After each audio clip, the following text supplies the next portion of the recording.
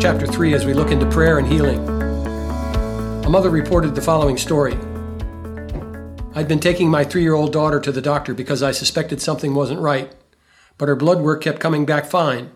Finally, one night she was breathing so abnormally that I brought her to the emergency room. I thought she had pneumonia, but the ER doctor said something was really wrong. The doctors weren't sure how she was still breathing. I told them it must be a sign that God wasn't going to take her yet. I was later told that had I not gone to the emergency room, she would have died in her sleep that night. We soon learned that she had a high-risk stage 4 cancer. We were in the hospital 78 days straight, and we had a chest tube for weeks and kept getting infections. I prayed for her like I never prayed before. She was on every prayer list you could imagine. God answered our prayers, and my daughter is now a thriving 11-year-old. I called her my miracle kid because of what she is. All this in answer to God's people's prayers. We have a story in Acts chapter 3, verse 1 and following on prayer and healing. The story from the Word of God says this. One day Peter and John were going up to the temple during the hour of prayer at 3 p.m. Now a man was lame from birth and was being carried to the temple gate called Beautiful, where he was put every day to beg from those going to the temple courts. When he saw Peter and John about to enter, he asked for them for money. Peter looked straight at him, as did John, and Peter said, "Look at us." So the man gave his attention, expecting to get something from them. Then Peter said, "Silver and gold I do not have, but what I have I give you. In the name of Jesus Christ of Nazareth, walk." Taking him by the hand, he helped him up, and instantly the man's feet and ankles became strong.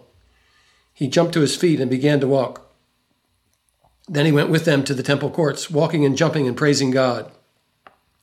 When all the people saw him walking and praising God, they recognized him as the same man who used to be begging at the temple gates called Beautiful, and they were filled with wonder and amazement as to what had happened. While the man held on to Peter and John, all the people were astonished and came running to them to the place called Solomon's Colonnade. When Peter saw this, he said to them, "Fellow Israelites, why does this surprise you? Why do you stare as if it's by our own power and godliness that made this man walk? The God of Abraham, Isaac, and Jacob, the God of our father, has glorified his son Jesus."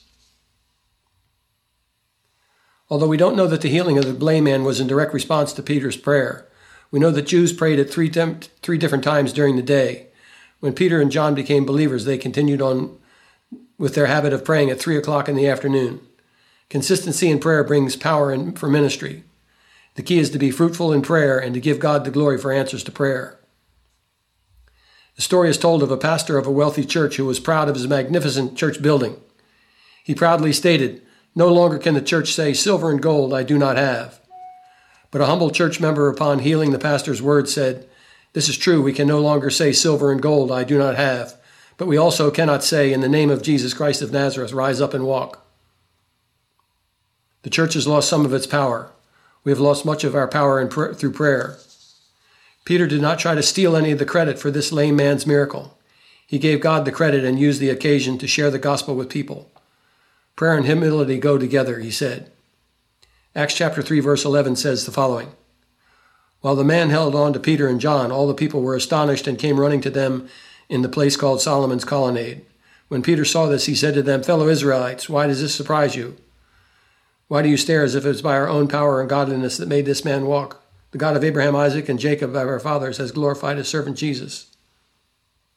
Led of God, Peter presented the gospel to the people who saw the healing take place. He said, "Repent then and turn to God so your sins may be wiped out. That 3 times of refreshing may come from the Lord, that he may send the Messiah who has been appointed to you, even Jesus." There's a number of lessons from this passage that we need to learn. Number 1, prayer is a powerful weapon that moves the hand of God. God responds to our prayers according to his will. John 15:7 says, "If you remain in me and my words remain in you, ask whatever you wish and it will be done for you." Number 2, some people will be healed miraculously by our prayers. Not everyone who gets sick and is prayed for will receive healings. If every Christian who was prayed for was healed, people would become Christians for the wrong reasons. That is, they would become Christians to stay healthy rather than repent of their sins and glorify God. Number 3, prayer and healing are a great vehicle for glorifying God. Be sure and give God the credit for any healings that take place in response to our prayers. Healings are to glorify God and not humans. TV preachers get it wrong in their overemphasis and their role in fame in a healing ministry. Number 4, pray, present the gospel, and give God the glory when your prayers are answered. Amen. Let's pray. Father, we thank you for the ministry of healing which comes by your grace and your grace alone. Father, we do pray for the many that are struggling these days with their health. We pray for a miraculous touch of your Holy Spirit. We pray that you will lift these people up like you did with the man at the beautiful gate there in Acts chapter 3. Lord, let us glorify you as we receive the answers to prayer and honor you with all that we think, say, and do. In Jesus' name, amen.